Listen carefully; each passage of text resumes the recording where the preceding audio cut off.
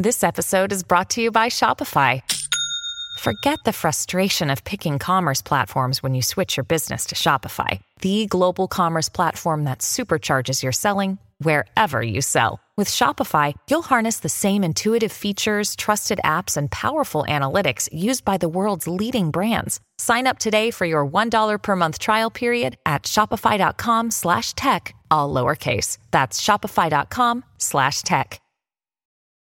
Your brain needs support, and new Ollie Brainy Chews are a delightful way to take care of your cognitive health. Made with scientifically backed ingredients like Thai ginger, L-theanine, and caffeine, Brainy Chews support healthy brain function and help you find your focus, stay chill, or get energized. Be kind to your mind and get these nootropic chews at ollie.com. That's OLLY.com. These statements have not been evaluated by the Food and Drug Administration. This product is not intended to diagnose, treat, cure, or prevent any disease. Look, Bumble knows you're exhausted by dating. All the, must not take yourself too seriously, and 6'1" since that matters, and what do I even say other than, hey? Well, that's why they're introducing an all-new Bumble, with exciting features to make compatibility easier, starting the chat better, and dating safer. They've changed, so you don't have to. Download the new Bumble now. Welcome to the New Books Network. Hi, and welcome to the Ideas Roadshow podcast. I'm Howard Burton, your host and creator of Ideas Roadshow, and I'm delighted to be partnering with the New Books Network to offer you our uniquely eclectic blend of long-format conversations with a wide array of experts across many different subjects. The following discussion is a reformatted podcast version of one of Ideas Roadshow's first 100 film conversations that's also available in video and print formats. Visit ideasroadshow.com for more details. When we talk of the power of the modern media, most of us simply mean its considerable influence in shaping societal attitudes and opinions about specific issues, along with, of course, its ability to focus our attention on those particular topics to start with. LSE Professor of Media, Communications and Social Theory Nick Coldry believes that too, of course, but for Nick, the power of the media goes dangerously further than that, playing a principal role in nothing less than defining what it means for something to be politically or socially real in the first place, thereby constructing a societal reality that increasingly appears like second nature to all of us. I did actually want to start with asking you how you began, and I'm hesitating because in our email correspondence I talked about media studies, and I'm under the impression that I'm not using the correct expression all the time. So I want to get into that as a meta topic. Yeah. But I know that you started off in classics and then you moved into law. And so if I'm somebody who doesn't know anything about this, I'm saying, who is this guy and how did he get to be doing what he's doing? So what is your story, as it were? Clearly, I'm a maverick.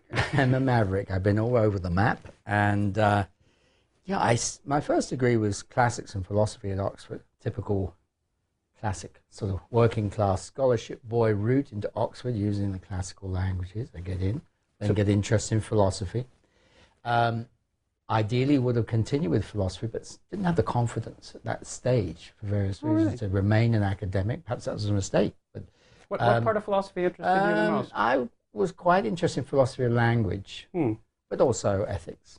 And because I was doing Greek, we studied Aristotle in the Greek and Plato in the Greek, and I could have done that. But thank God there was a rather decline in the employment possibilities for philosophers in the 1980s in Britain, so maybe I'd made the right move. Well, philosophy of language and ethics, as I suspect we'll see later on in this conversation, that will come into play at some level. So it's not as if you've gone completely away from that. Perhaps not in a formal academic sense, in terms of philosophy per se, but certainly in a semantic sense, and in an academic sense, in a somewhat different context. That's my guess. I don't know because we haven't had this conversation yet. So. You're right, and we will come back to ethics. And I found myself drawing on that more and more. But at that stage, I didn't think there was a prospect of being an academic. And I followed my father into the law, which was a mistake, but it was something I turned out to be good at, which was also unfortunate because I stayed in it longer than I should have done.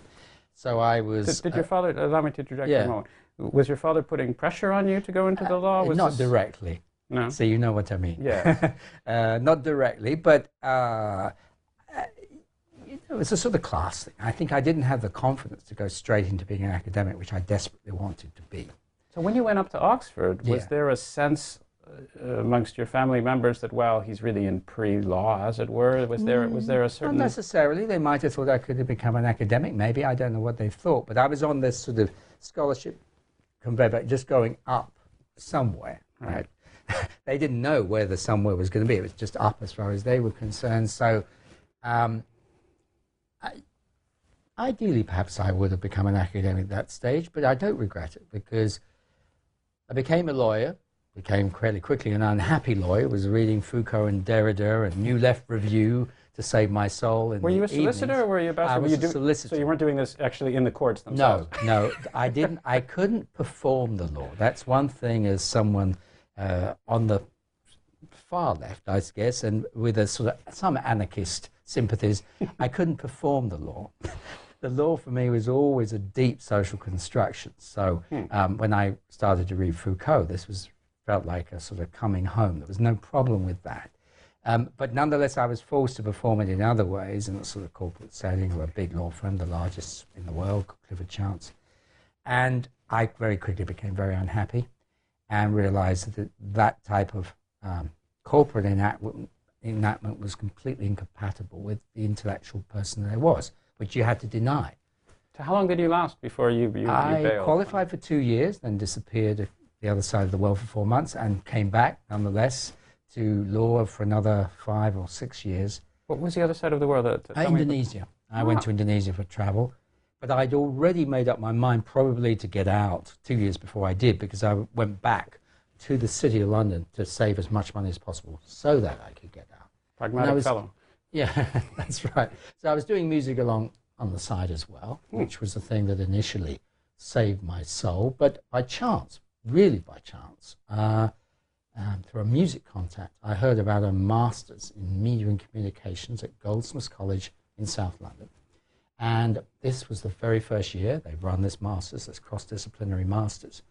And because it was a very new subject, probably about 15 years of existence, still not clear of its own boundaries, they had no problem with letting a maverick in who had good results and seemed maybe to have something interesting. So they let me in. Did they look at you as a maverick because you were a lawyer, or did they look at you as a maverick because you were a lawyer with anarchistic sympathies? Well, they probably didn't believe the claims of anarchistic sympathies. They saw me as a lawyer who was probably out to screw them somehow, but nonetheless they'd take my money, and they realized that I was actually, quite committed. And after about 3 or 4 months, when I was still doing music, I went to some lectures around the structure of the media industries, but also, most crucially, by David Morley, who became my PhD supervisor, on the role of the audience. And he was the leading person in Britain at thinking about what audiences do with this thing we call media. And what he, along with others, discovered is that you can't read off the impacts of media just by reading the text, as a literary theorist or a critic would do. It's actually what he called a determinate moment. There is a moment when the audience is watching, when they may be doing something which is not predicted in the text, could never have been predicted in the text. And I think when I understood that, I started to get the sense there was a subject with quite a lot of depth here. And by studying media, I have no particular interest in media text. I'm not a film buff particularly, not in a way that's relevant to the work I do. I'm not obsessed with television soap opera. I don't love radio to the exclusion of everything else, or newspapers. What I am is someone who's interested in the idea that we can represent the social through texts, forms, which carry a sort of weight, so they almost become the social for us. And that trick, if you like, struck me as very, very interesting, because it draws you into anthropology, sociology, really the theory of how societies work at all.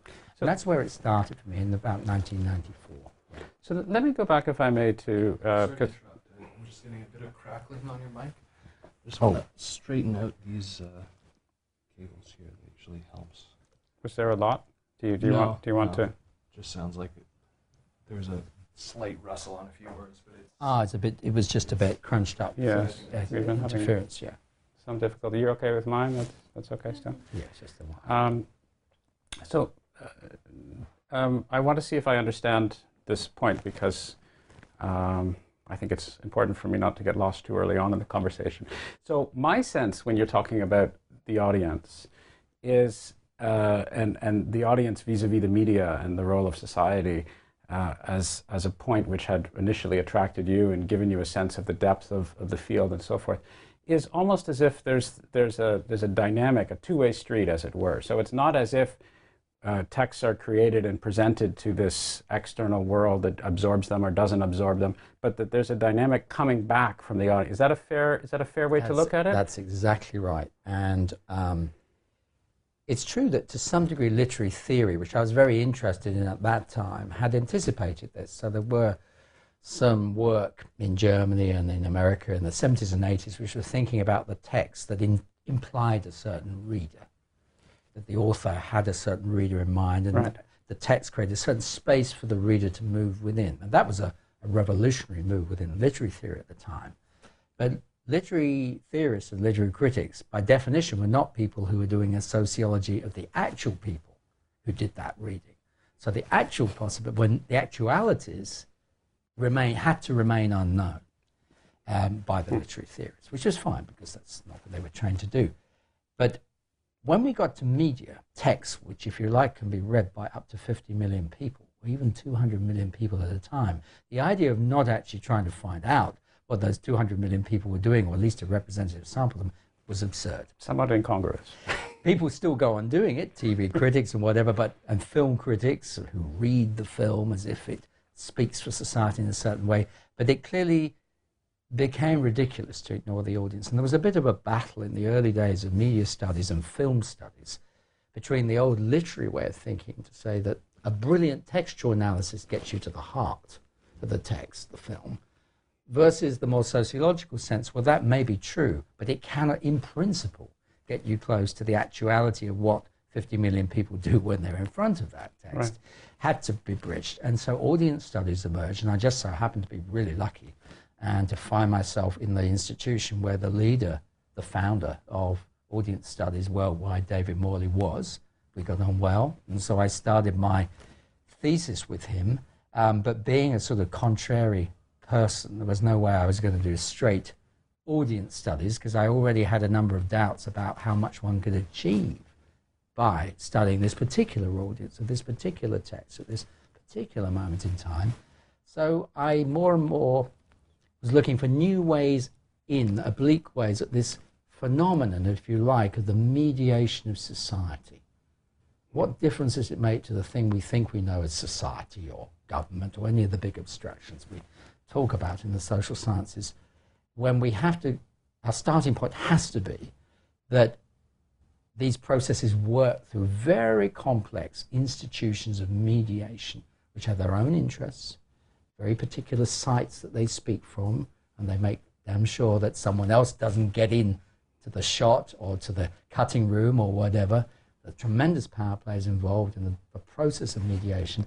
What difference does it make to something like a society that it is mediated now?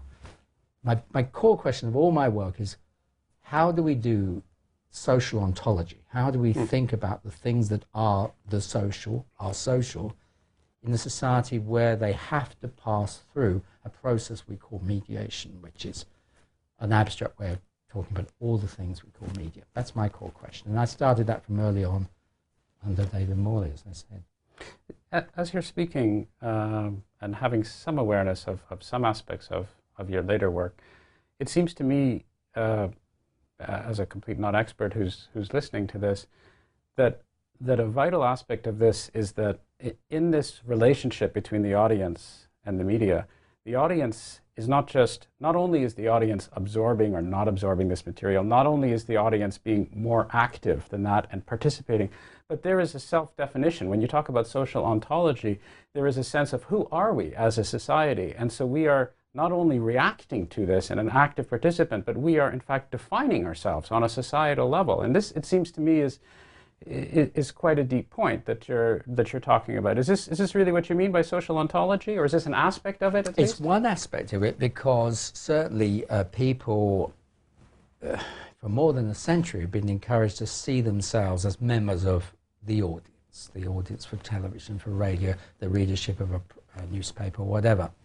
We're coming to the end of that period where the notion of the audience is a clear role and it defines a clear group of people, because there's a crisis coming to media institutions at the moment, which we'll come back to later. But certainly for a century or more, societies, governments, corporate advertising been based around the assumption that there was a group of people, more or less definable, who could be called the audience, who were the recipients of the processes of the media industries, and certain types of effects could be assumed from that. For example, basic awareness of what the government was about to do when it was going to go to war, or basic awareness of the key brand and fashion signals of the age, because they had some awareness of advertising and so on and so forth. We're coming to the end of that period when that can be assumed, but that used to be assumed. However, it's more than that. Some people from a, let's say, a political economy perspective, perhaps a Marxist view of media, I'm not unsympathetic with Marx, but it's not complete, would say, well, that's really enough, because we understand the economic determinants of the media industries. We know what drives them. We know what they have to do to make their profit. They will do it. They do it very well. They will produce the audiences who can then watch the ads and so on, so the programs can be funded and this and that. And that's the filter by which one looks at Well, things. that's one easy starting point. And I wanted to react against that as well, because the audience perspective always said that's not enough, because the audiences are maybe doing things that neither the economists nor the business people or accountants can predict. They're doing what they're doing. We need to understand that. And there's another level to it too, which is that as I started to think about what my angle for thinking about media institutions would be, not the text, but the institution that we call the media, if you like, I realized that this was much less certain and much less studied. How is the legitimacy of media institutions itself sustained? I mean, we have, at least until recently, and because this has stopped, it's now a big shock for everyone, but until recently, the assumption was that you certainly had a TV, you watched a lot of TV within a certain average level. You may have had radio, you certainly read a newspaper and so on, and you were broadly oriented towards whatever was on the media wall. Now, I never really started from that assumption, because I was always intrigued by the possibility that you might turn your back to the wall. You might swivel round and pay no interest in the media whatsoever. I once met a decorator who came to decorate my apartment, and I said, what media do you watch? This was before I was doing media. And he said, I never watch any. I just listen to music. I just put in great music all day, and that's it. Why should I listen to that stuff? He was the only person I ever met who had that view, who trusted the world enough that he could turn its back. Do you still have to the media contact with this decorator? I would hang on to that decorator like grim death. He's quite a good decorator, but that, because of its extreme rarity, it made me realize when 2 or 3 years later I got into actually writing, that there was something, the rarity had to be produced, because his reaction was perfectly a possible one. But actually it's extremely rare. And that gave me the clue that media institutions actually have to work very hard to produce a situation where they are our automatic port of call when we want to find out what's going on, as we say, what's happening for us, and what's real in society, and so on. And that was really the start of my work, because I then realized that one could use anthropology, sociology, to understand those sort of hidden processes, which the media never wants to talk about, because it wants them to be precisely taken for granted, exactly, that actually underlie their legitimacy as media institutions. That was where my work really started, out of that puzzlement. And I found that this had been really not studied, because media studies at that point, trying to justify itself by saying this is an academic subject and media are really important, had precisely not looked at that foundation, because that would have been to expose the very uncertainty that it couldn't expose at that early stage of its formation. But at that point it became possible, so that's what I did. So you were right at the threshold, as it were, of the field developing let's just say, a deeper level of maturity, by being able to examine its own roots, by going to the meta level and saying, well, what actually are these? How are these institutions found? How did they get into our heads? Well, it might sound a bit grand to put it that way, but I think I was I put it that way. So. Yeah, that's nice. I couldn't put it that way. But I think what happened was, and some things got a little bit clearer looking back, I felt the move I was making at that stage seemed a bit almost crazy. People didn't have a clue what I was talking about. Partly because I decided that if this process was such a broad one, society-wide basically, it didn't just happen in the media studios, otherwise how could it affect the rest of society? It happened to be happening everywhere, as Foucault understood power to be happening everywhere.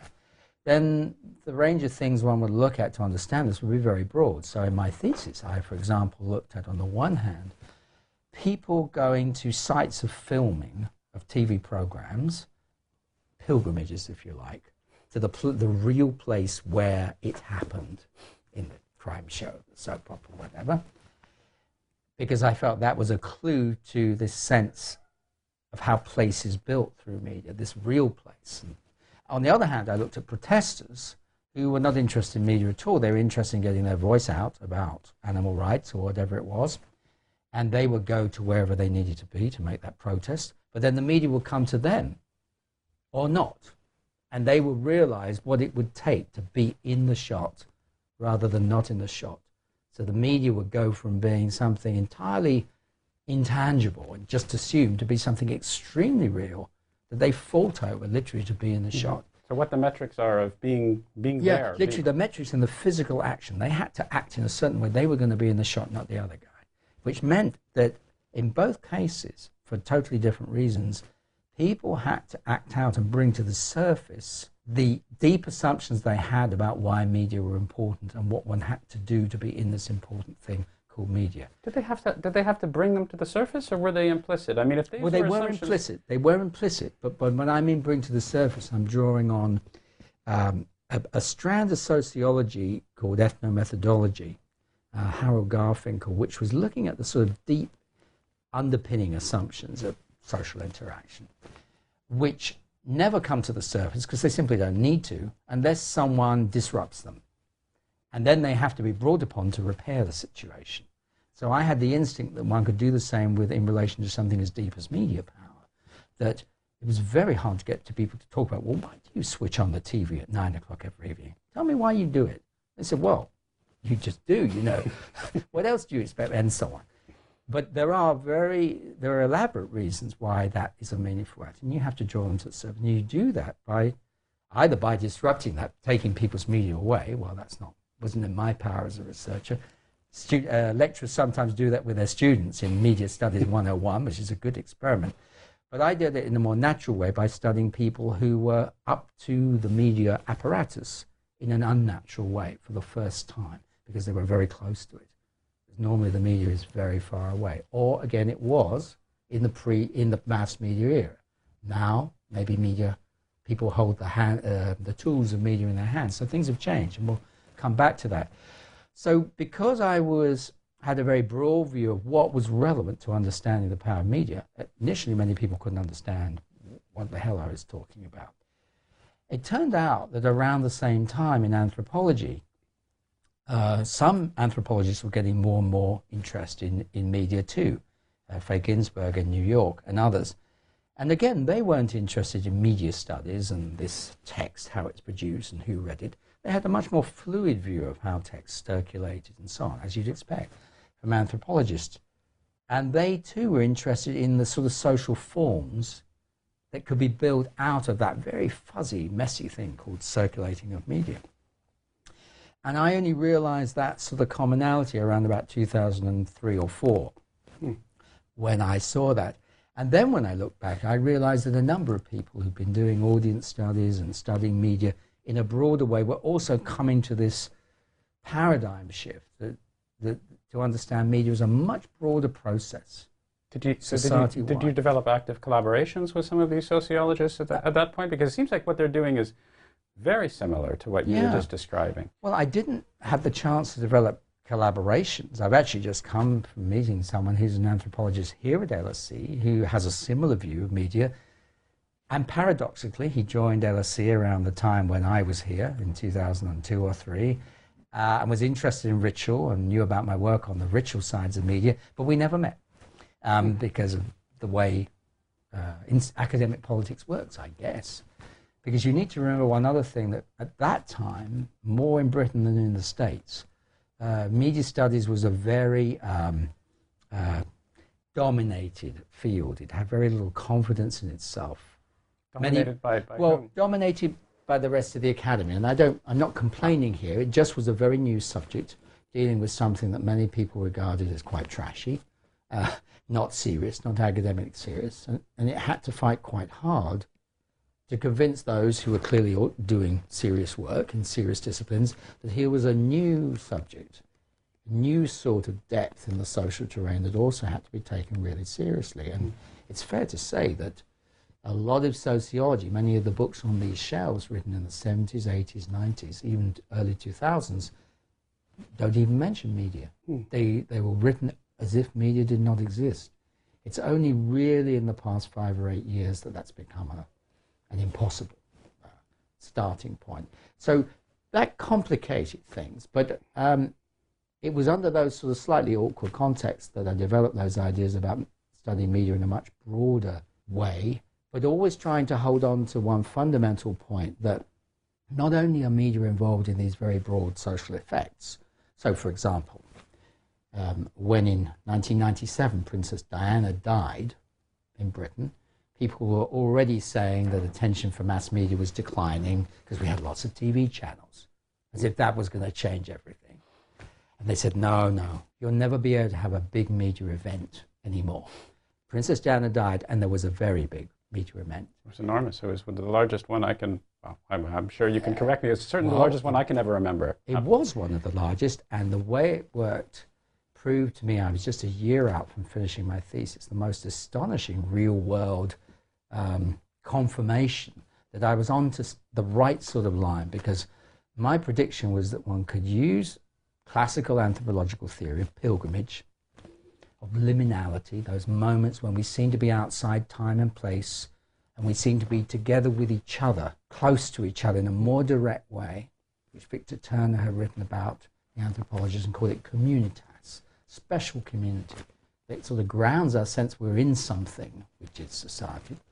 There it was happening in front of my eyes. People were making pilgrimages to a place which stood in for Diana because it was the gates to her London home, Kensington Palace, and leaving anything they could leave to touch it, to feel that they had done something that everyone else would recognize as touching this center.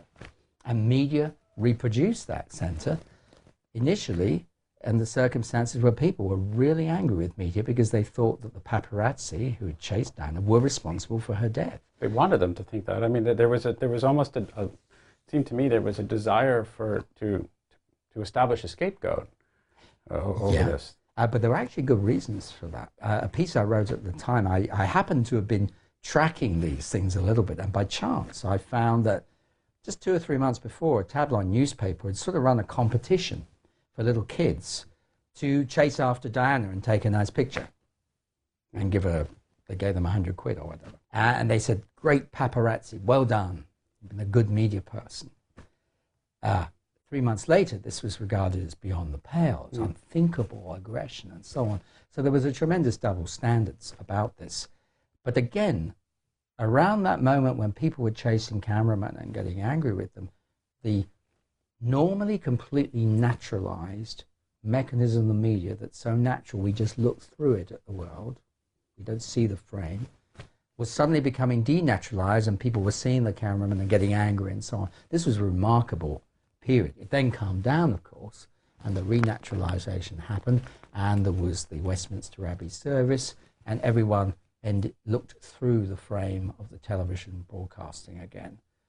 So that was a sort of confirmation for me that involved in studying media it wasn't just a narrow subject, maybe industry interest. This actually what was at stake at certain times was society's understanding of itself, the very possibility of going on as a society, or at least the illusion that we had a sort of freedom here that was at stake at certain points. So that was quite exciting to get that confirmation from the outside, and totally unexpectedly, the approach that I was taking. I want to ask you a question probing this notion of ritual, pilgrimage in this particular example.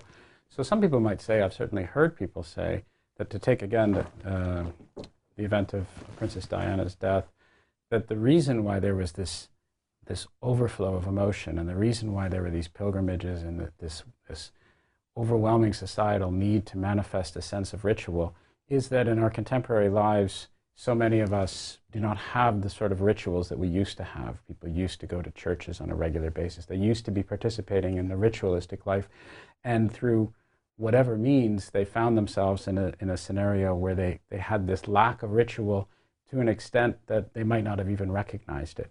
Does that ring true to you? Does that have anything to do with reality? And where does media come into play when it comes to ritual? Well, it's a good question because it's actually quite complicated. I think there's something to that, but it wouldn't get you to the idea necessarily that media are the best substitute for religion. Yes, for certain purposes, media operate in a quasi-religious way. We can see the lineaments tracing back to earlier religious practice. However, for me, there was always something else at stake in media, which we need to remember that media are this massive concentration of symbolic power, if you like. You think very simply what media are, and again, this is not the typical way of looking at media. They are a concentration within particular institutions of the power to describe reality, of the storytelling resource to say, this is the way things are for you, for us, for me. And that's a very valuable resource. It's a resource that's hard to talk about because one of the great skills of those who possess symbolic power is to disguise the fact they're doing precisely that, and they won't let you have the terms of the critique to take it apart. That's in their power. So symbolic power is enormously important and the most deeply disguised form of power, even more deeply disguised than economic power, I would argue. Certainly, obviously more than political power. So there's no doubt that institutions have that power. Perhaps we'll stop in a minute. I'm losing my frame. Forgetting where I was going. So let me. Can you say your question? The question was about rituals, and then media with respect to the rituals and pilgrimages, and you were going to give a coherent. The thing about ritual is that certainly media, to some degree, play the role of sort of quasi-religion. We can see that in certain forms, but at the same time, they're in another sort of game, which is holding on to the power to describe reality, holding on to that central social power which they have, that symbolic power.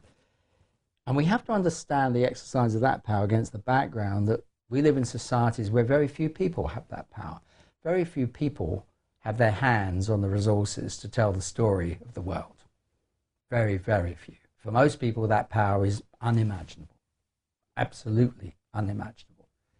And yet, and this is where we get to another side of my work around voice, everyone wants to tell their story in the end. No one wants to die never having told anyone what it's like to be Nick or Howard. Everyone carries a story. That is part of what it is. One of the most important things it is to be human, to carry an account of oneself. And so I think I have a sort of split view in relation to what media do. On the one hand, I'm trying to deconstruct the power operations that are so hard to get at, because they're very important to deconstruct, because only in that way do we understand why we have certain stories about society and not others, and what's at stake in them. And what works, presumably. Yeah, what works, and if it works, what are the consequences of it working that way, and certain other stories never getting told, being too difficult to tell. And yet, on the other hand, that might seem that one should be just cynical about those who attempt to break in. Let's say, for example, want to get onto a reality TV show, which is something I came to study more and more in the 2000s. People trying to break into the media operation by being part of American Idol or whatever show it is. But I'm not cynical, and it's important, I think, not to be cynical at that type of attempt, because successful or not, it is an attempt to be recognized. It's an attempt to claim something that is in very short supply, which is recognition as a valuable human being who carries a story that it's worth others receiving. And so on the one hand, one needs to deconstruct what's going on and therefore see attempts at getting into the media within the context of this massive power structure. On the other hand, never to minimize what's at stake personally for those trying to carry those things out. It's enormously important. So I had this double view of the events after Diana died. On the one hand, they could easily be deconstructed from the point of view of anthropology and religion. People were doing exactly what you would expect them to do to an extraordinary degree. On the other hand, they were also trying to speak. They were also trying to be heard in what for them was enormously important and particular. Their love for Diana, the importance of Britain today, where that type of queen could never be queen, and so on and so forth. And it was a very particular message. So, and it was spontaneous as well. It was spontaneous. That's the other interesting thing. So I want to talk about we're veering towards quite nicely, I think, voices, neoliberalism, the structure of power, and so forth. And I definitely want to get there. But before I do, I'd like to back up a little bit, because you mentioned several times that your views were unorthodox, that you were a maverick, that you were looking at things in different ways than other people were. The state of media studies was, I wouldn't say inchoate, but it was certainly in its earlier development compared to where it is now. But I guess every field was in its earlier development compared to... Anyway, it was at an earlier stage of its development. And I wanted to ask you more specifically how other people reacted to this. Your supervisor presumably would endorse your views, or would endorse your right to have those views, or was supportive in many ways. Tell me a little bit more about the way other people were looking at Nick Couldry at the time and what that was all about. Well, I was very lucky to have just the right supervisor who was supportive, who could see something and didn't just let me go, really. And I was also lucky to have an examiner for the thesis, Roger Silverstone, who was one of the very few people studying media at that time who was seriously paying attention to anthropology, had a much broader view of the sort of theoretical resources one could draw upon in studying media, and he was interested in ritual. And that's why, actually, I wanted fairly quickly to come to the LSE, where he was the head of department. I see. So he influenced you considerably. Yeah, he did. Although, for me, he was not always pessimistic enough about the implications, but we had that sort of, but he was one of the few people who took that side, if you like, softer, but it's not soft at all in reality. It's very material, and it's very related to power questions. That side, that broader side of media. Just to correct something I said in a sense, it's true that the approach I was taking was not one that had been common before, and it was I was one of a number of people who were involved, without us almost knowing it, shifting the terrain. But that only became possible because the foundations of the field had been laid quite quickly in the first 10 or 20 years. Really good analyses of the production of media, the economics of that, really good analyses of how media texts work, their semiotic complexity, that sort of thing. And then with David Morley, really good studies of what audiences do in front of these texts. So those were the building blocks. But once they were in place, many people mid-90s in the field were thinking, well, where next? The audience is actually infinitely complex. They could be watching one of 10 channels. Which one do we follow? And little did we know what level of complexity was going to come in the 2000s, let alone the 2010s. But already people were getting worried by complexity. So they started to argue, for example, the audience was undecidable. One has to go out into space somehow and pick up the signals of media influence in other ways. There were clear problems with that. It was going nowhere. So we needed new angles which were sharp and definite enough to get at the enormity of the topic, the power of media institutions, but somehow took for granted but went beyond the older approaches. I guess that's in a sense what I was doing. So it was in no way rejecting those early approaches, but it was building on top of them to a sort of new and sort of broader way of thinking about media. And I think probably all my work has been trying to do that from various angles. And I'm lucky that I was at the right time rather than the wrong time, and many other people were doing that. And also, the most important point of all, the whole media ecology and environment was changing profoundly from the late 90s, early 2000s. The internet was starting to be known. people were starting to realize it wasn't just an occasional eccentricity, it would become a regular and then a dominant part of everyday life, until now we struggle to find a moment of time when we're not in some way connected, and this maybe is problematic, as we'll come to later. So the world has almost overtaken those limitations of media studies until we can't almost imagine those early. It's almost inverted completely. Yeah, it's almost inverted.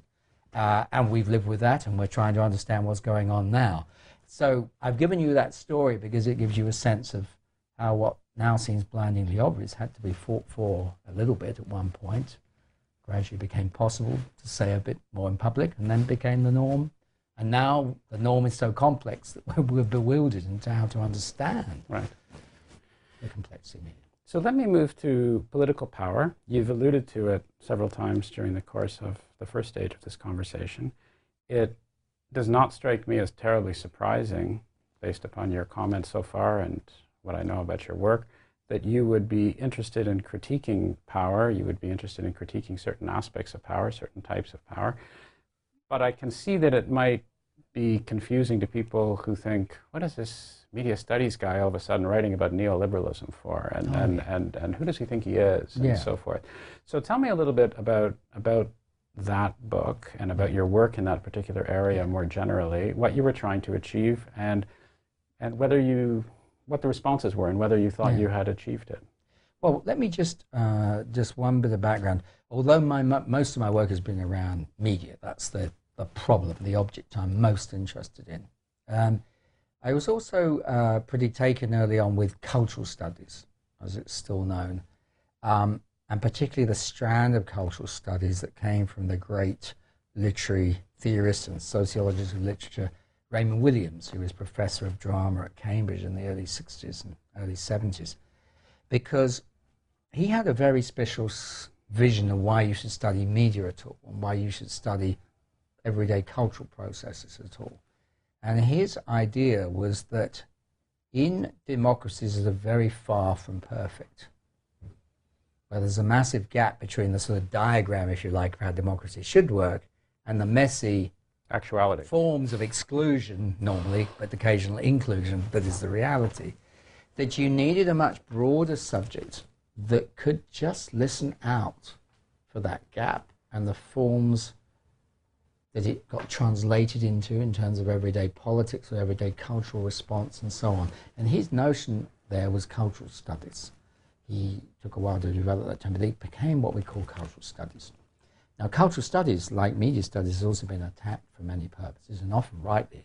It's gone into a sort of obscure jargon and whatever, which is very unhelpful. But that core vision, the project of creating a democratic culture, is deeply incomplete. Actually has quite a bit in common with John Dewey from political theory in the States and so on. But that's always guided my work. And so I have written some books which are trying to tap into that and not specifically emphasizing the media, but instead emphasizing the deeper patterns of exclusion and inclusion in culture. And so that was the side of my work that I turned to when I wrote the book about voice, in Why Voice Matters in the late 2000s. The reason, the specific motive for writing it was one that was common to so many people at the time, which was despair at the apparently closed political discourse of the Blair government in Britain and the Bush government in the States, and the seemingly inescapable conclusion that there were no realities but market realities, that there was no way of building an adequate politics except by starting what markets happen to require and want. And this, for me, was unacceptable. It excluded all the types of politics that I was interested in, not because I'm against markets. Of course, I'm not against markets. Well, I wanted to clarify that. So this is more I can imagine this being one of two possible ways. Yeah. On the one hand, this could be, I believe X, and the powers that be deny X completely, and therefore I think it's important to have my view presented. Or it could be, there really are many different ways of approaching problems. Things are much more sophisticated, much more complicated. There are many avenues to explore. Historians, political philosophers, members of dramatists, literary figures have depicted all sorts of tensions within society for centuries, and all of a sudden these guys who are running our governments are ignoring everything that's happened in the past 300 years other than the one particular ideological strand that fits their purposes. And I think for the benefit of society, we should ensure that people are at least made aware of what's going on and that there be broader choice. So I'm guessing it was the second one. Yeah, you're right. And you've given a much nicer account of the second one than the first, so it's lucky. It was the second. And I think it's second for an important reason, which is that, as I've probably given the hint of, because I think it's fair to assume that there's been a lot of, often media-based, but also cultural, deconstruction of standard power plays, Marxist or whatever. They exist. They're fine. That's not what I set out to be doing as an academic. I thought I could take them as a given, whether you disagree with the detail or not. I was always trying to find a different way in that would get to the sort of underlying conditions of those sort of power plays. So in my work on the media, it was the underlying conditions of the legitimacy of media institutions at all, which underlie the particular games they play. And we'll come back to that again because we were looking at all the changes they're now having to face, which makes it, I think, even more interesting. But in the cultural area, I wouldn't say, my strength is definitely not looking at deconstructing particular political ideologies. I'm not a political scientist, I'm not a political critic. But what I wanted to get to the bottom of, the sense of disempowerment that I felt, and I felt a number of people around me felt, that the values we thought were the starting points for politics, for us the only ones, but certainly at least possible starting points for politics around community, solidarity, possibly some measure of greater equality in society, voice, recognizing people as valid human subjects, were suddenly being trumped by a different set of values that could never hear those earlier values, that would literally erase them, they would efface them. So, as I said, I'm not against markets at all. I agree with Amartya Sen when he said markets are often very good. They are a form of social experiment that's been immensely liberating in so many societies. I just certainly don't disagree with that. What I'm against is the ideology that markets, in the way they function, provide the only model for how society, something different, should function. And therefore, the only model for how politics should regulate, how society should function. You see, at least two big leaps being made in that sentence. And that was the trick which Milton Friedman, in trying to initially push a different notion of economics, but make it speak very loudly to government as well for society and politics, played in the 1970s. And I was very struck when I looked back at one of his books, one of his more popular books, that he says at the beginning of it that how isolated he'd been at the beginning when he developed these ideas of giving total freedom to markets and stripping down the state completely. But he decided that you had to have, for any change to come, you had to have the right resources lying around, the right ideas in place somewhere, because someone could grab them. And he said, I'm writing this book. I've forgotten the name of it. It's his famous book on freedom and markets. I'm writing this book, so those ideas are now somewhere around. Here are the resources. So Here are the eventually resources. I will prevail. Someone's going to listen to this someday. And then, of course, in the second edition, he'd already influencing Thatcher and Reagan. And I decided to write that sort of book, that the book that would give put some resources on the table that under some political circumstances, maybe not immediate ones, could be used. So what I became interested in, I tried to, it was my most personal book to date. It was my most personal book to date. So I was trying to get to something that I could hold on to as someone who felt politically in despair at that point in the mid-2000s. And I decided it would be the basic value of voice. Not the fact of voice, because as many people pointed out to me, everyone's got voice today. By the time I finished the book, everyone had a blog, everyone had a phone, and so on. Of course, voice is everywhere. But that's really, in a way, your point, right? I mean, it's a sense of denial of other voices. I mean, this ideology, if I understand you correctly, is to, it involves an exclusionary principle to a wide variety of different voices. And your argument, it seems to me, is not so much my voice is the right one. Obviously, you think your voice is the right one. Everyone thinks their voice is the right one. But subscribing to a larger picture that it is essential that my voice at least be heard or contended with or appreciated as existing. Yes, that's right. And there's a problem here, which someone who's critical of voice would make immediately say, well, not everyone can be heard. Society's complex. You need all sorts of controlling of resources and so on, and no one would sensibly deny that. So then, taking that to the next level, if we start from the principle that voice has to be respected in principle, but it can't always be delivered all the time, then we have to think about the organizational ways in which things can be done, taking account of that value. And the problem for me in the neoliberal project was not necessarily that particular groups of people deny voice, although that may be true as well, but the very principle of giving weight to voice was overridden by the idea of market functioning. So if you imagine the simple cases of corporate takeover, the mere fact that the markets had decided, due to stock market prices and others, that this company just had to take over this other one, meant that there simply was no issue about whether the voices of the human individuals working for the second company should be registered anywhere. The process, one didn't compute into the other. Because it was a higher prioritization. Absolutely. The market dogma was at a higher level, and you can't possibly even conflict with that. You couldn't translate. They were just totally different types of thing. And then when you think about it, this is a notion of markets as the best model for understanding social order and therefore political order that goes back until the early 19th century. It was Michel Foucault in his amazingly prescient lectures on neoliberalism in the early 80s in France who spotted this. This vision of the market as the only model of social order. This deeper notion of market fundamentalism, which doesn't just say markets are important, even says crazily markets never fail, which is of course false, but is grounded in a much deeper idea that we can't believe they fail.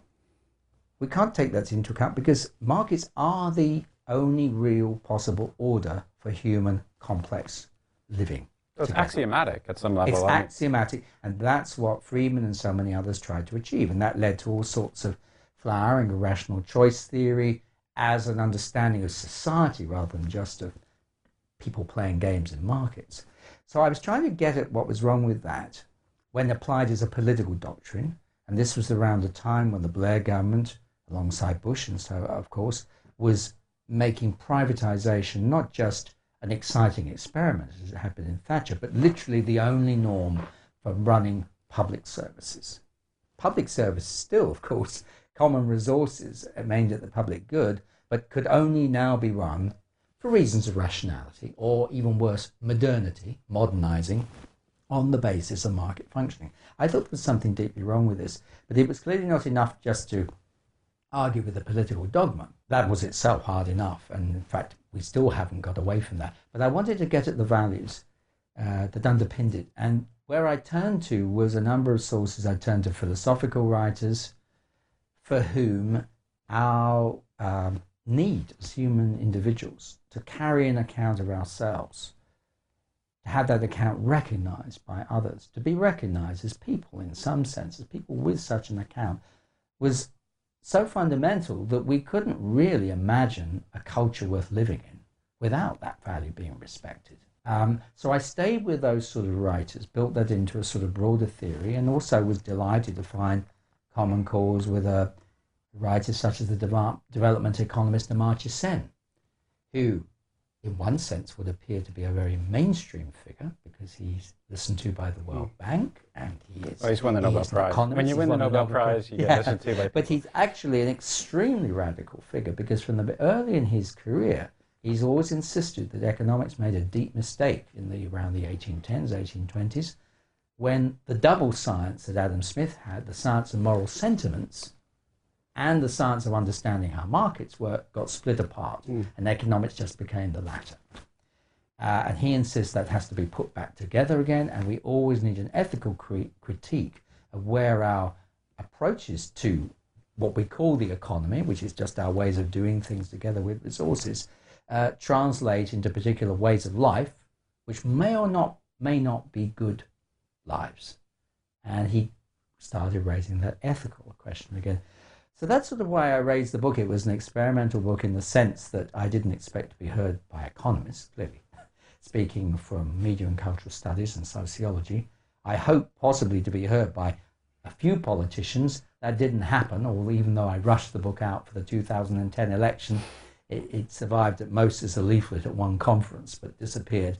But it has had a longer-term impact because people said to me they wanted to hear someone making that sort of case. And that's presumably what you wanted. I mean, you really wanted a longer-term impact, right? It's nice to have impacts all over the place, but if you had to choose, I'm guessing a longer-term impact is what you're Yes, because I think the only way one can change such a profound shift in thinking as occurred in the 70s and 80s is through the longer term, through validating other forms of value.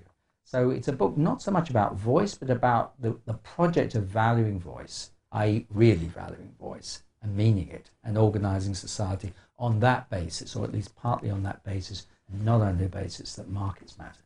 So I want to explore that a little bit, because you've isolated, I think, a real issue in any modern functioning state, which is there is a plethora of different voices, of different people, of different interests, and yet at the same time, to be efficient, to be effective, you have to have a sense of coherence. You have to have a clear sense of the government of the day being able to enact in some reasonably rigorous way its views, which means that not every voice will be heard constantly, not every voice will be paid attention to. So how do you balance those two things? You've highlighted the tension between them.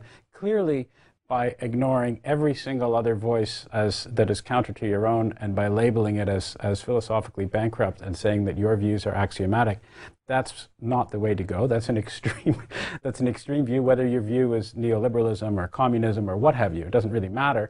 If you are anathematizing every other view to your own, then that's not I think a terribly intellectually responsible approach. On the other hand, the other extreme would be to say, well, I'm just the representative of the people, I'm being elected, and therefore every single decision of the day we're going to have an internet vote on, or we're going to listen to all the voices and so forth. That's not a terribly coherent way to proceed either. So how do you balance these two things?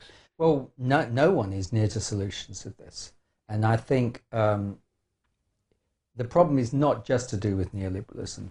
There is an overlapping problem which takes us back to the media side of my work, and if you like, the growing complexity of society, which is that partly through the success of media industries, all of us are more and more getting used at least to the idea that we might have a voice and it might be picked up somewhere.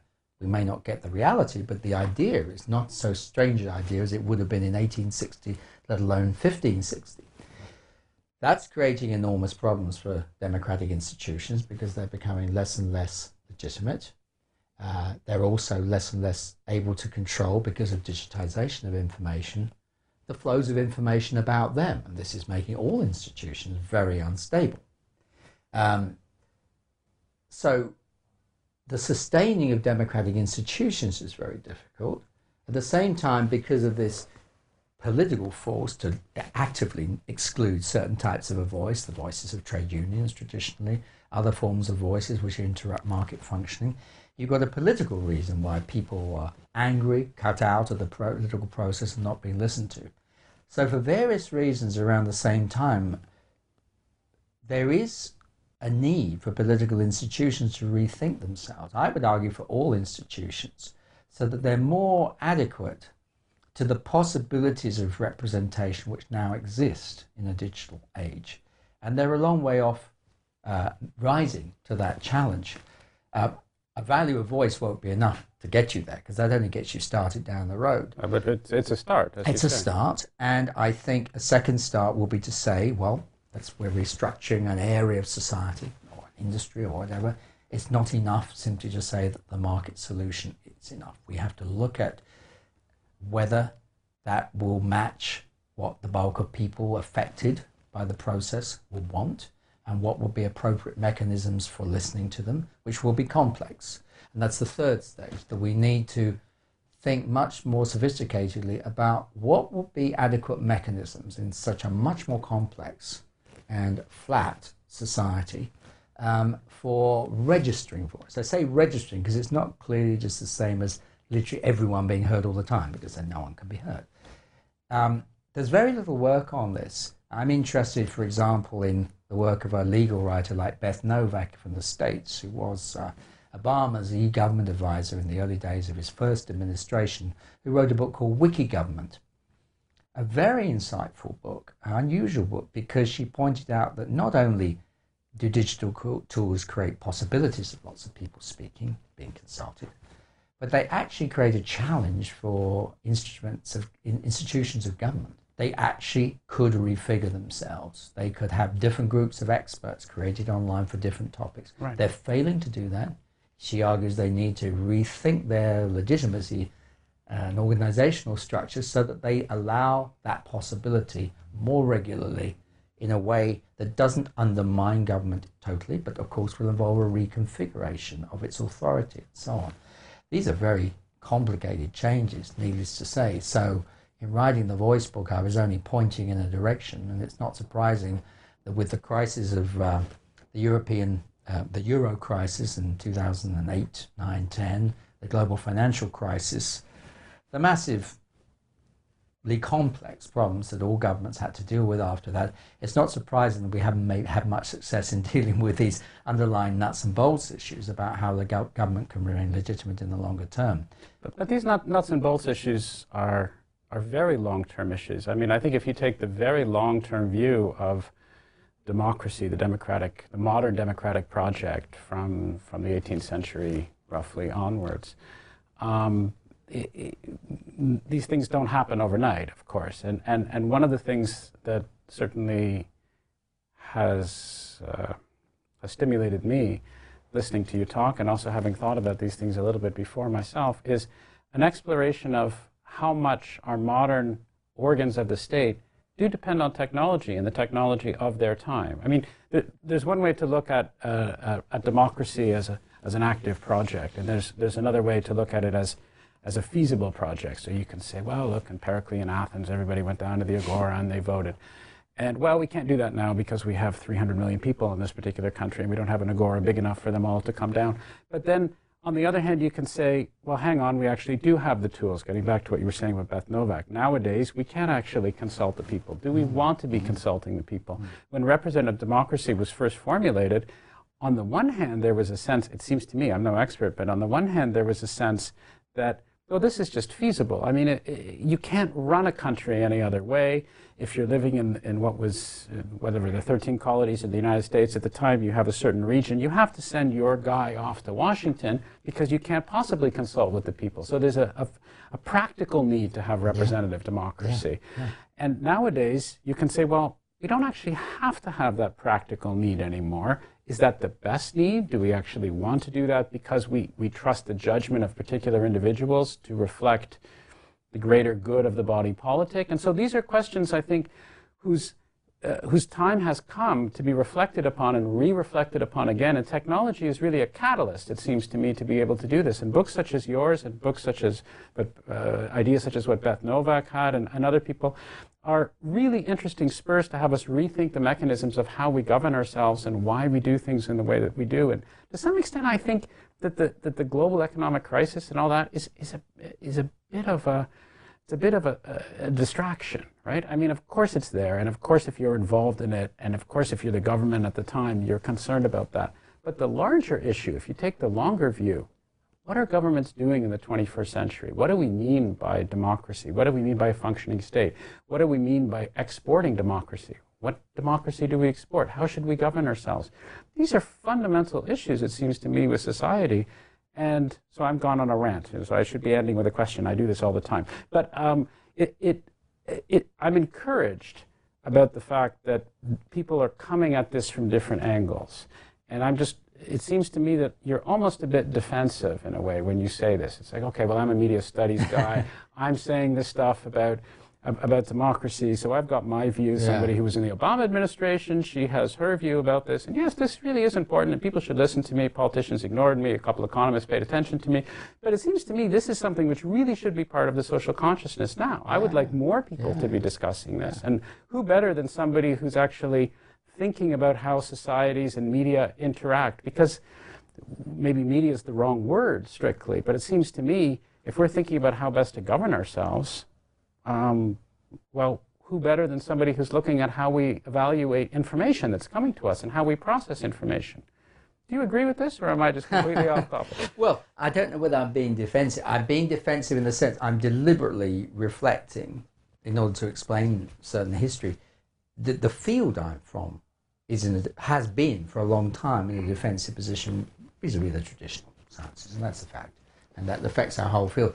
Personally, I don't feel at all defensive about these questions of value, because for the reasons you state, that I think they are the value of voice, the value that the idea that it would be better to organize things, our way of doing things together, on the basis that the accounts we each have of our lives should be taken into account in the organization of things. That, I think, is probably one of the only bases on which we can imagine a livable life together. It is fundamental. Of course, it's breached all the time in war and other power plays, but it is fundamental.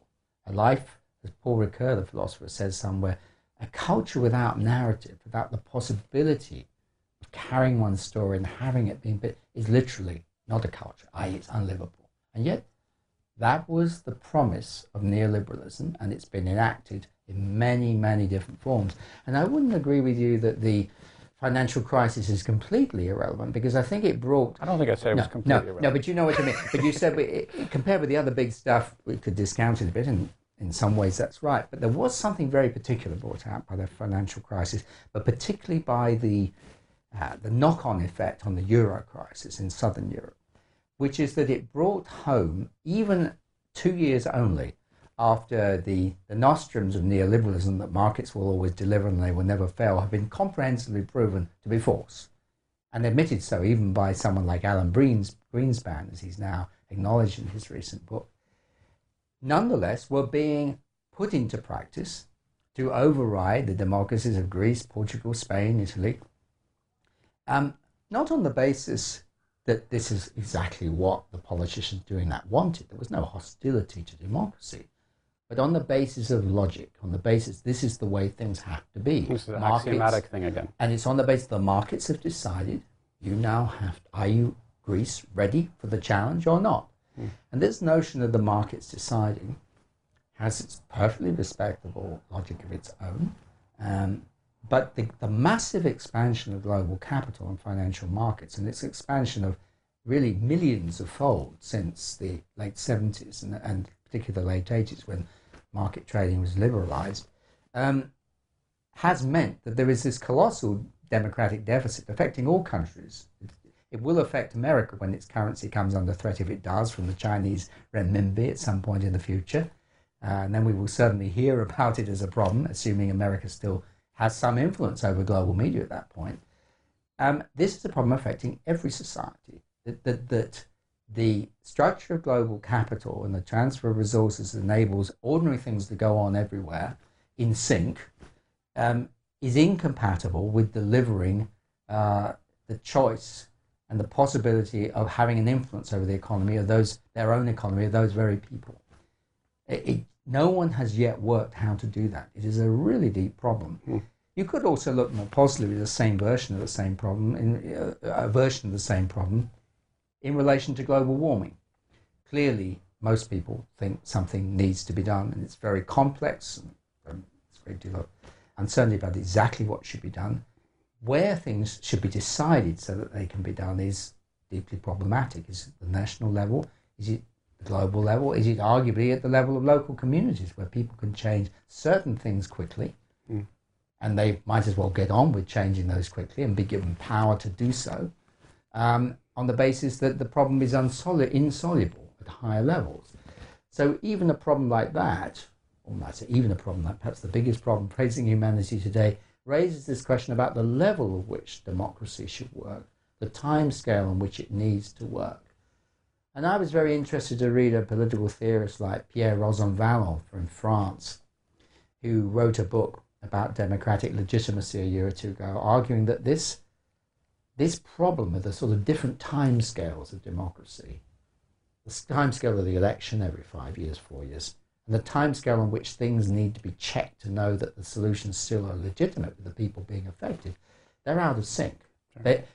He points out that the early theorists of democracy were onto this about 3 years after the French Revolution, and they didn't have a solution then, and somehow the problem got forgotten in the wash of history. It wasn't a good time 3 years after the French Revolution.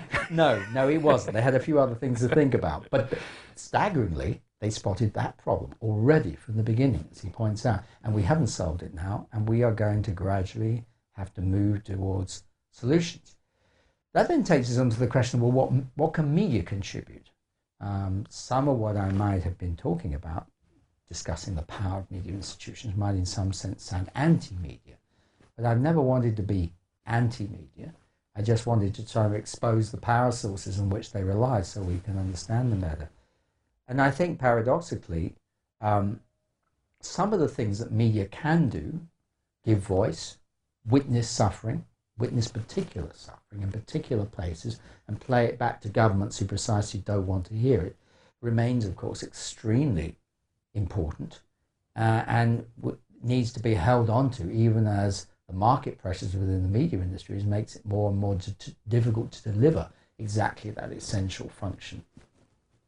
So how do you see the future of media? We've talked about this a little bit before. You've alluded to it, and how media has changed, what has happened because of the internet, how it is constantly changing, how it may have, in fact, reached a tipping point or gone past a tipping point.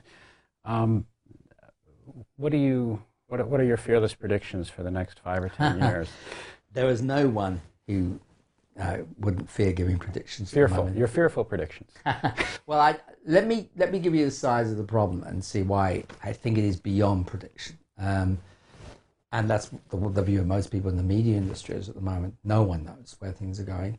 One is, on the one hand, you have a massive expansion of the things we call media, the platforms, the processes, the ways of receiving things that we call media, from 3 or 4 simple forms, which still exist, of course, to any number of other entry points, all of which can be linked together and linked back with the old media in an unpredictable sort of feedback loops.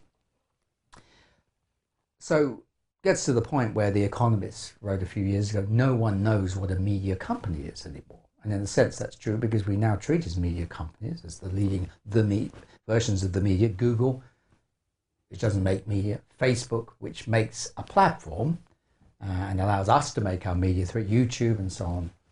For The Economist Twitter itself is owned by Pearson Group, of course, which you wouldn't necessarily look at as a media. Yeah, books. And so what is media is very uncertain. Secondly, coming out of that multiplicity is an even deeper uncertainty, but it goes right back to that fundamental point we started with about the special moment, causally speaking, of the audience. What are people doing with media? It becomes maximally more uncertain because there's so many things they could be doing, and there's so many more relations between the things they're doing. Exponentially, the complexity grows. So we're now in a phase, I think, where people genuinely are doing new things, which we don't have easy words for, through media in the world. I try in my recent book to try and capture some of these things. So just give you a simple example. The idea of showing or pointing used to be very simple. I point my finger at an interesting book or cake or meal to you. You look at it, you go and sample it, and I've communicated with you. Simple, ostensive act. Now I can point to you with me sitting in London, you sitting in Los Angeles, and me finding a link to an interesting article and just, without comment, simply sending you the link. And you read it a minute later in Los Angeles. And I pointed to that thing. This is an astonishing extension of a very, very simple act that is basic to human communication. Or simply showing I've just done something, which is just gone into the flow of history, it's disappeared. But no, I might have recorded it, and I can show it to you wherever you are in the world. In fact, I can show it to 1 million people at once. So every moment can be replayed on different levels in any combination and so on. These are extraordinary changes in the basic possibilities of action, and we could go on and that. So what do you think this all means? What do you think it implies I think on a societal level? It's leading to, it's certainly not leading to a massive shift of power, because precisely these new resources are the ones, exactly the resources over which at some level big institutions are trying to get some level of control. Obviously they can't control what we do on YouTube or Facebook, that's not their interest. But controlling the platform, controlling the terms and conditions of the platform is something they're very interested in, because they were interested in the data value of what we do. And I'll come back to that. But from our point of view as users, this is creating uncertainties. So although we're now in a grounded situation, we're talking to each other in a very focused way, and we're recording it for a specific purpose. I don't know for certain that you don't have a phone in your pocket and you're recording my voice for other purposes, which you will shortly tweet, and I don't know. I do have a phone in my pocket, but I'm not going to do anything. And you don't know I'm not doing the same, and we don't know there are other people listening to the Raw, and we don't know what will happen to this image when you put it on the website, and it may be circulated in places none of us could predict, and so on and so forth. So there's a loss of control at some level. And this is a radical shift in the boundaries of communication situations, far beyond the televising. It's that the boundaries are in principle now porous in the ways that we actually don't fully understand, because it depends on contingencies that are not in our control. So one question I think we're all asking now when we are in a situation is, where is this? What is this here? It's not the same here as it was before we had digital communication. Similarly, because of the storing of information, we all now wonder, when is this?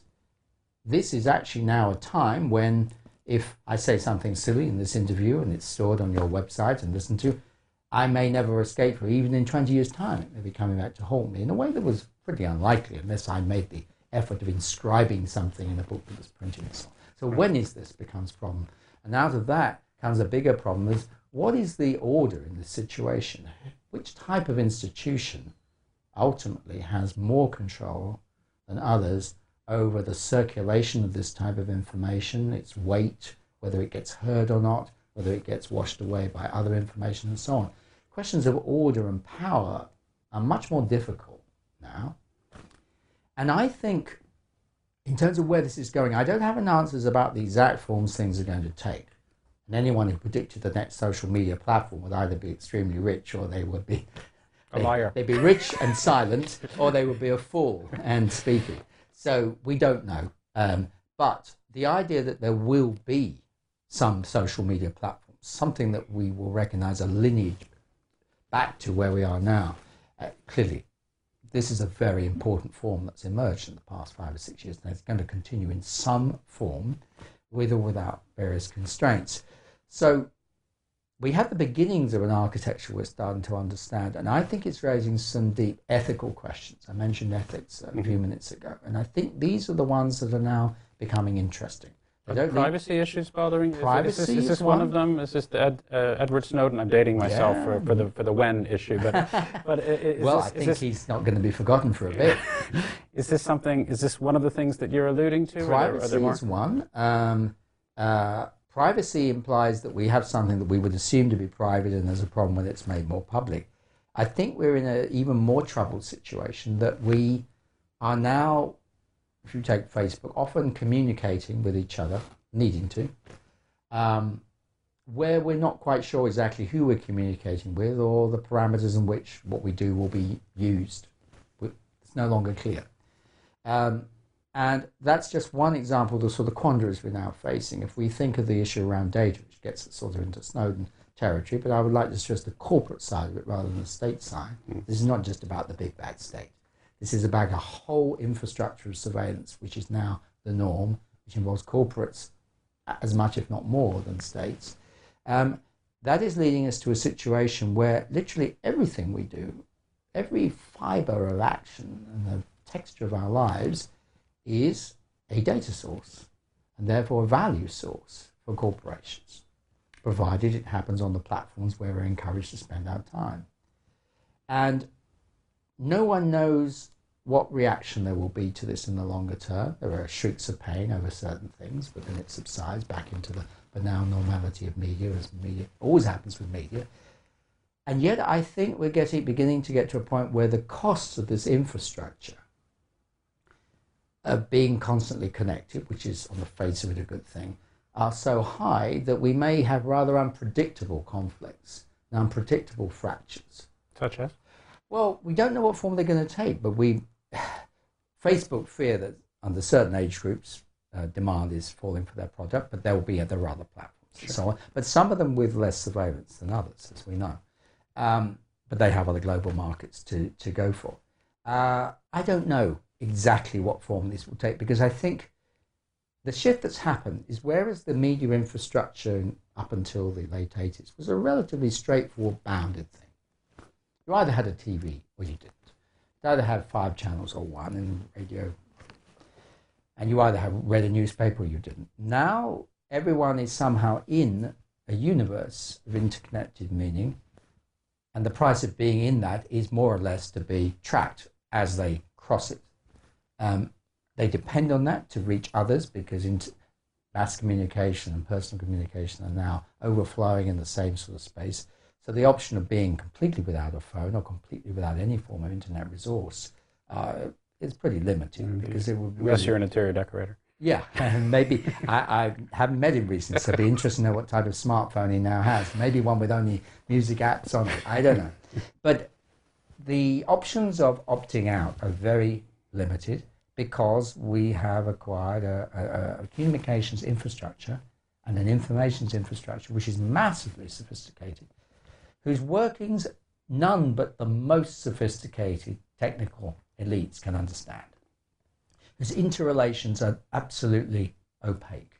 And here I was very struck by a book by a legal theorist a year or two back called Julie Cohen, in a book called Configuring the Network Self, where she argued, unusually I think for a legal theorist, many legal theorists are quite cautious in the way they put things, but she argued that there was something deeply authoritarian about this infrastructure. Not because there was any political intent of those doing it, of course not. And they were just trying to make value. But authoritarianism emerges somehow. Authoritarianism in the sense that we can't accept, we have no choice, as she puts it, but to accept it. I participated somehow. Yeah, because we have to operate, and we have to operate through this. There are very few alternative macro infrastructures, and the price of using it is participation in some sense, generating data from which value can be created. And I think she's right, that I think, although we're at the beginnings, the openings of this horizon, there is something troubling about the ethics of this. And I don't think it's any accident that in the past 5 or 6 years, more and more writers, initially on the margins perhaps, have started to raise ethical questions about our life in media. They're not like the voices of the 1970s and 80s crying in the wilderness saying, junk your TV, end your gerrymander in the States, 4 bits of damage TV can do to you. They're not preaching. Right. They're simply troubled by the quality of the lives we're now leading, which is so intensely media-fied, and the cost that has for us, our bodies, our personal relationships. So, for example, Sherry Turkle, the Harvard psychologist, her book Alone Together, she was one of the first proselytizers of being online, on screen, deeply troubled by where this has got to. Or Jaron Lanier, the founder of virtual reality in the early 1990s, wrote a book called You're Not a Gadget, arguing that there are human values which are being trashed, overridden by a bet entirely on infrastructures which count, which measure, which create value through that, and leave the little place for consultation or for time off the network. Are these just voices in the wilderness, do you think, or are these part of a growing counterculture which will have a larger and larger effect? I think they're not voices in the wilderness, because both of those are very significant figures. Very significant figures originally on the inside of the development of computing and its embedding in our lives, now speaking out very strongly. Also the novelist Dave Eggers, his novel last year, The Circle, is a powerful satire on the grand, partly self-deluding claims of an imaginary mega media corporation, which is trying to get total data about everyone on the planet and link it up in such a way that our lives online become remarkably simple, but the only price is that everything we do is tracked. So what do I do if I'm listening to this and I'm alarmed? I'm sitting here, I'm listening to Nick Goldry portraying this this horrible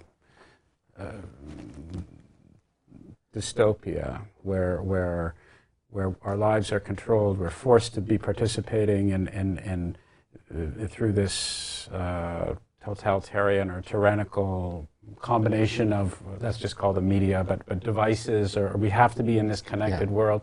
We have so little time for reflection.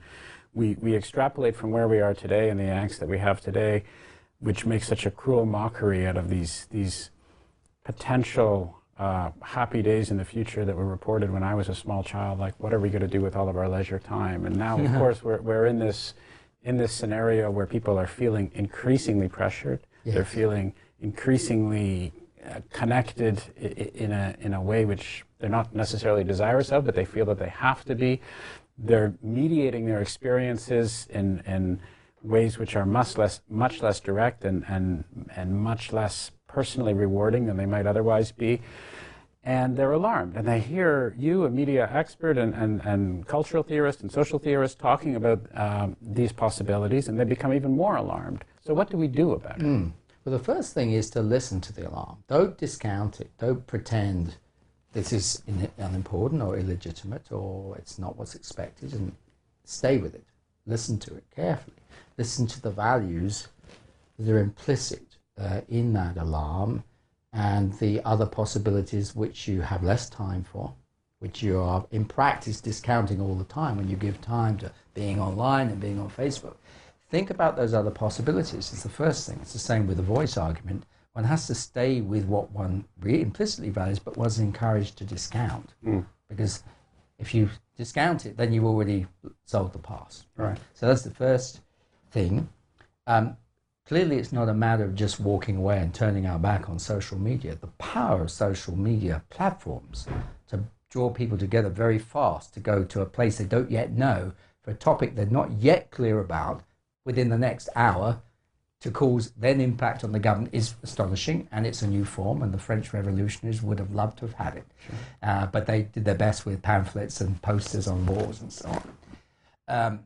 So we can't turn our back on that power, but we have to think about where the underlying control over those resources and infrastructures is stored, whether there are any other ways of a broader range of people getting control of that or questioning some of its actions.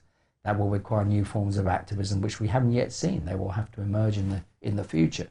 And I think the third thing it's very important to think about is beware of states or corporations or any other type of organization that has real power over you in terms of taking away your passport or stopping you doing business or drawing taxes, real power over you. Beware when they themselves are very happy to draw on this infrastructure to enhance their power. I think a lot of the debate around Snowden was phony in a way in that it claimed that the only problem was the big bad state, forgetting that the bigger problem, the much bigger problem, is the rise of corporate surveillance, which is in fact the model on which states now are increasingly looking to rely. The British government has recently decided to phase out its national census on the basis that it won't in the future need to count its population every 10 years. And it now realizes there will be little point because every 10 years is just every 10 years. Meanwhile, at a price, much more detailed data is available from the corporate sector all the time. Why not advertising revenue? They already have all of this. Exactly. So governments who want big data about society can rely on big marketing data, which is the phrase of Axiom, the leading data collection company in the world. And that reorientates the state in a new way. And this is what I'm more worried about. But this is what has to be, not feared, but seen as an explicit possibility. that there is a risk that states, along with corporations, it seems innocent in the case of corporations, it's definitely not innocent in the case of the state, will increasingly see the very possibility of government, the very possibility of them having some greater level of power in an ordered space, call that government, as depending on permanent surveillance from all directions without consent, or with consent that's basically meaningless, because it cannot be consent that's aware of what it's consenting to. It's like agreeing to these things when you log on something. You want to get to you want to make sure your internet connection works, so you just agree to whatever. You have no choice in that sense. It's authoritarian, as Juliet Cohen says.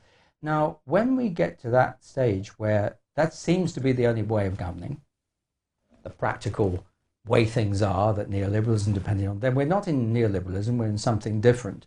We're in the sort of de facto authoritarianism, which is built out of the organizing properties of very powerful information infrastructures, which we all want in some way. They've been massively freeing and exciting and so on, but they have, because they're so large, they also have a dark side, which is very, very dangerous and costly, unless we develop languages and values which acknowledge the danger and start to talk about that, and start to talk about that as a common project. There's not a lot of work on this. I think it's a very new issue. I think I found that in opening up to students these sort of questions, they're extremely responsive, because this is something that people do want to talk about, but this is not the main thing the governments are talking about at the moment. And where will they talk about it? I mean, this brings me to something that we've skirted around a little bit. It starts from what is media studies, and does it just talk about the media? Does it talk about voices? Is it sociology? Is it anthropology? Is it cultural theory? Is it what are we actually talking about? So there is the question of the discipline, and then there is the question of how these voices across society are going to get heard, and what role media studies, or whatever you would like to call it, will play in that development. Well, I think on the first point about disciplinary boundaries, they still remain important to some degree. I mean, media studies is a sort of interdisciplinary space, but people come from all sorts of backgrounds, sociology in my case, psychology, whatever, political science.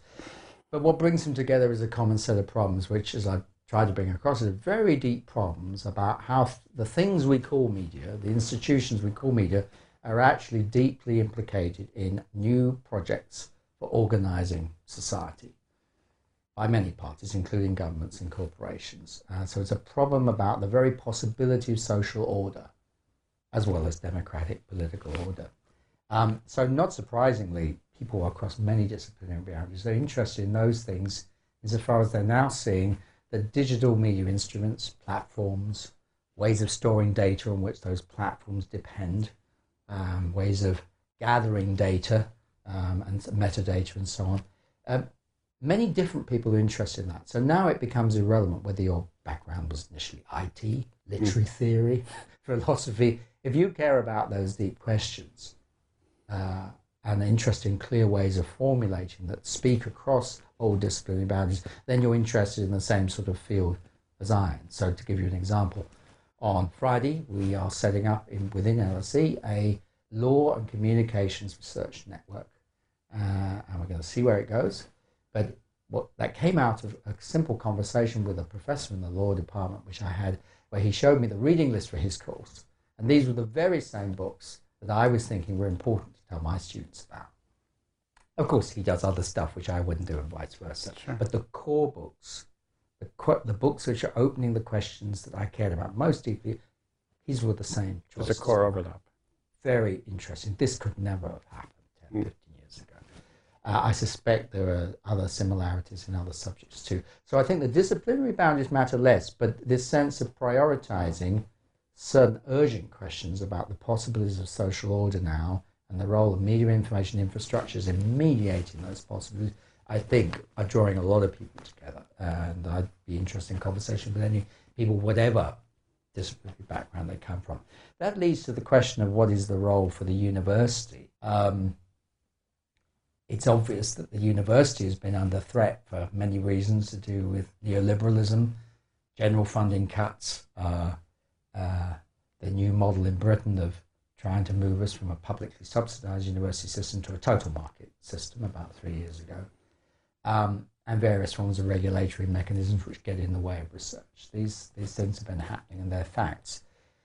My view, though, is that it's very important for those of us privileged enough to still have a role within something like a university to not compromise in how we exercise that privilege, to be uncompromising in talking about the values which motivate our work, the values which motivate our research and our sense of how we teach, and to communicate those to students without qualification or disguise. That's my commitment, and I have yet to find students who don't respond to that. It might be that things will play differently in different countries, but that's my approach. And I think that is the role that academics still have left to them, even if it's just a reserve role and it's increasingly diminishing and it's under various threats, which is to speak as if they meant it. What is next for Nick Couldry, specifically? Well, we're starting a project just with pilot money at the moment on the mediatisation of government.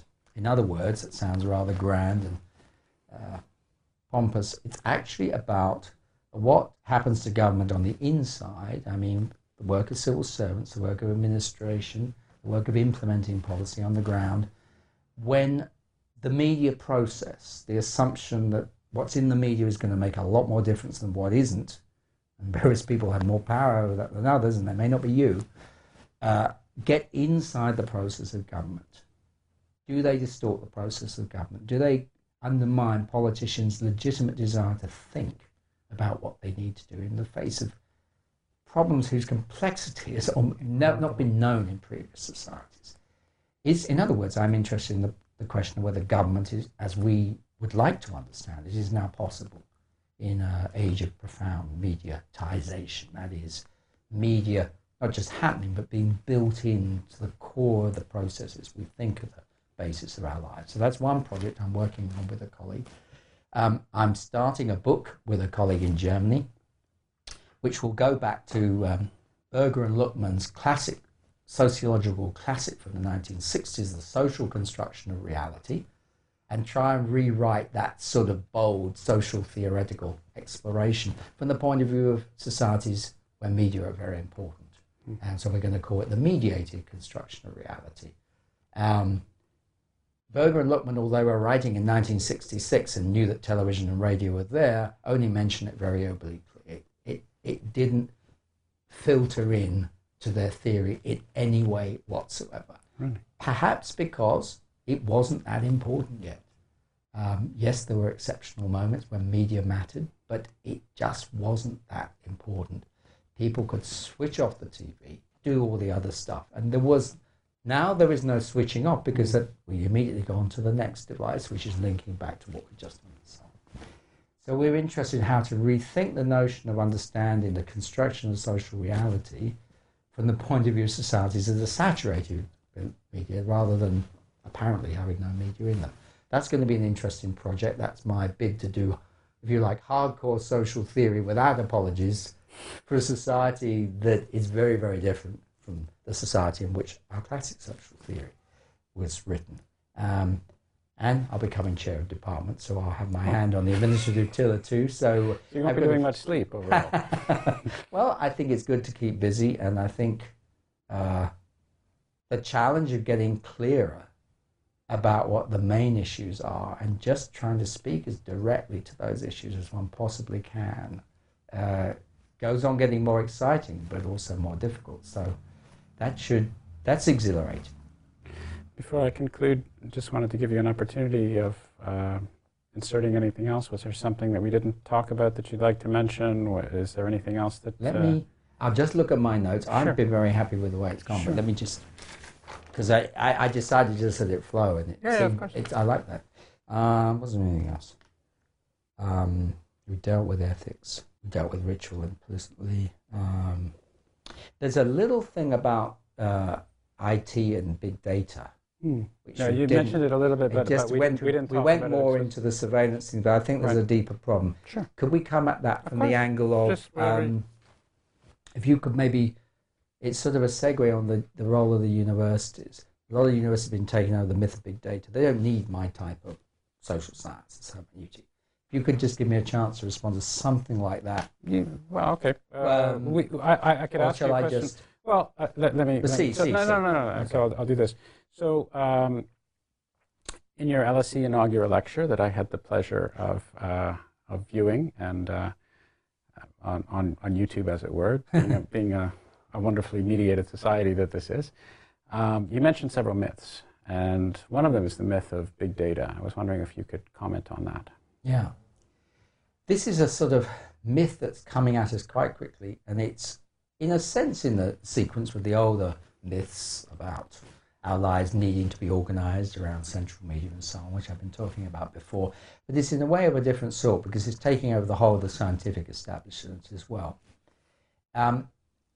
It's not the big data as such as the myth. Clearly, there are now capacities to do massive parallel calculations of millions of simultaneous equations, generating results which are could not be predicted, but which appear to be able to predict other things we want to understand. Like genomics or something like that. Genomics or market behavior or whatever it might be. No, that's not trivial. Similarly, the problem we have now, because so much data is being generated, including by our everyday interactions as it's tracked, the problem of interpreting all that is completely colossal. It's not just a matter of a boffin sitting down in the headquarters of Google and wondering over what Mr. Couldry was saying at 3:20 on a Tuesday afternoon. Do they have boffins at Google? I didn't know that. Well, whatever they now call them. I was trying to be nostalgic in the framing this. Googles. Yeah, the Google, whatever they call them. That's inconceivable. The scale of interpretive tasks now is unimaginably large. That poses a challenge for the sociological imagination. And I stress the word imagination because there is a risk, and this is common in a lot of airport books recently about the wonders of big data and so on, that the academy itself will get taken over by a view of the challenge now for the sciences and the social sciences, that it is just to do more and more calculations, faster and faster, more and more parallel, to generate proxies which will create, although we won't understand what they mean, means of predicting this or that thing that we do want to understand, or we do want to follow at least, and we'll just plug the data in and just rely on that, and we'll give up on the act of interpretation. The editor of Wired, Chris Anderson, an influential figure, wrote an essay in 2007 called The End of Theory, which was celebrating big theory, and he said, we don't now need hypotheses. We don't need any form of social science or even natural science which tries to interpret whatever the hell is going on out there. We just crunch the numbers? Is this it? Crunch the numbers. That was his view. Now, it seems a joke, but that idea is actually being implemented in the skewing of research finance towards that large-scale data crunching, away from qualitative research, away from any form of social science, including big statistical work, which is based around the project of trying to interpret the social as if it was the result of an aggregate of human beings acting. Chris Anderson says in that essay, we don't know why they're doing what they're doing. What does he say? He says something like, who knows why they're doing what they're doing? The point is that they're doing it. Doesn't matter, I guess. It doesn't matter because we can track it anyway, whatever the reason is. Of course it's true. For many purposes, we don't need to know why people are doing what they're doing. If for certain instrumental purposes, we need to track certain things. But as a model of understanding society, and therefore as a model of governments looking over the shoulders of social scientists, understanding what they're trying to govern, this is truly catastrophic because it erases the space of the human subject and the subject that's trying to interpret that other human subject. It discounts what we know about what matters in our lives together. And this is a deeply disabling view of social science, and it directly contradicts the view of Weber, for whom sociology was the science of interpreting human action. And my argument in that speech is that whatever the boost behind that sort of rhetoric, we have to take it really seriously, because if applied in any way at all, it will gradually erase or even cleanse the space of social science, which isn't just a matter of concern to social scientists like myself, but it actually provides some of the basic languages for making justice claims, for making claims for a new possible politics. Without an adequate social science or the ability to imagine it, right, then we lose the possibility to reimagine the social, and then we really do start to threaten the basis of politics, even more fundamentally and totally than a Milton Friedman could have imagined. And it's not only social science. I mean, this is big enough, the tapestry. Absolutely. But through this filter, you don't have Einstein, you don't have Shakespeare, you don't have Gandhi, you don't have anything. You don't have Darwin. Darwin, who sat in his garden when he was in his 80s, looking at worms and puzzling the way they move leaves around and realizing that they had a modicum of intelligence. They did it a certain way, not another. And he did that through observation, because he wanted to interpret extraordinarily, with an extraordinary vision, the intentions at some level of animals that had not been regarded as having intelligence. Now, yes, we could get to some of those conclusions, perhaps through big data, but not the notion of intention, not the notion of purpose. And this is a big debate across the sciences, and I think it has enormous public consequences, but to get that clear to the wider public, we have to speak for the university. We have to speak for the university as a place where these types of values are held as important, because they relate to underlying human values, which are not just those lucky enough to pass through our walls. Well, that's a very compelling call to arms. Thank you very much, Nick. It's been a pleasurable conversation. It's been wonderful. Thank you. Thank you.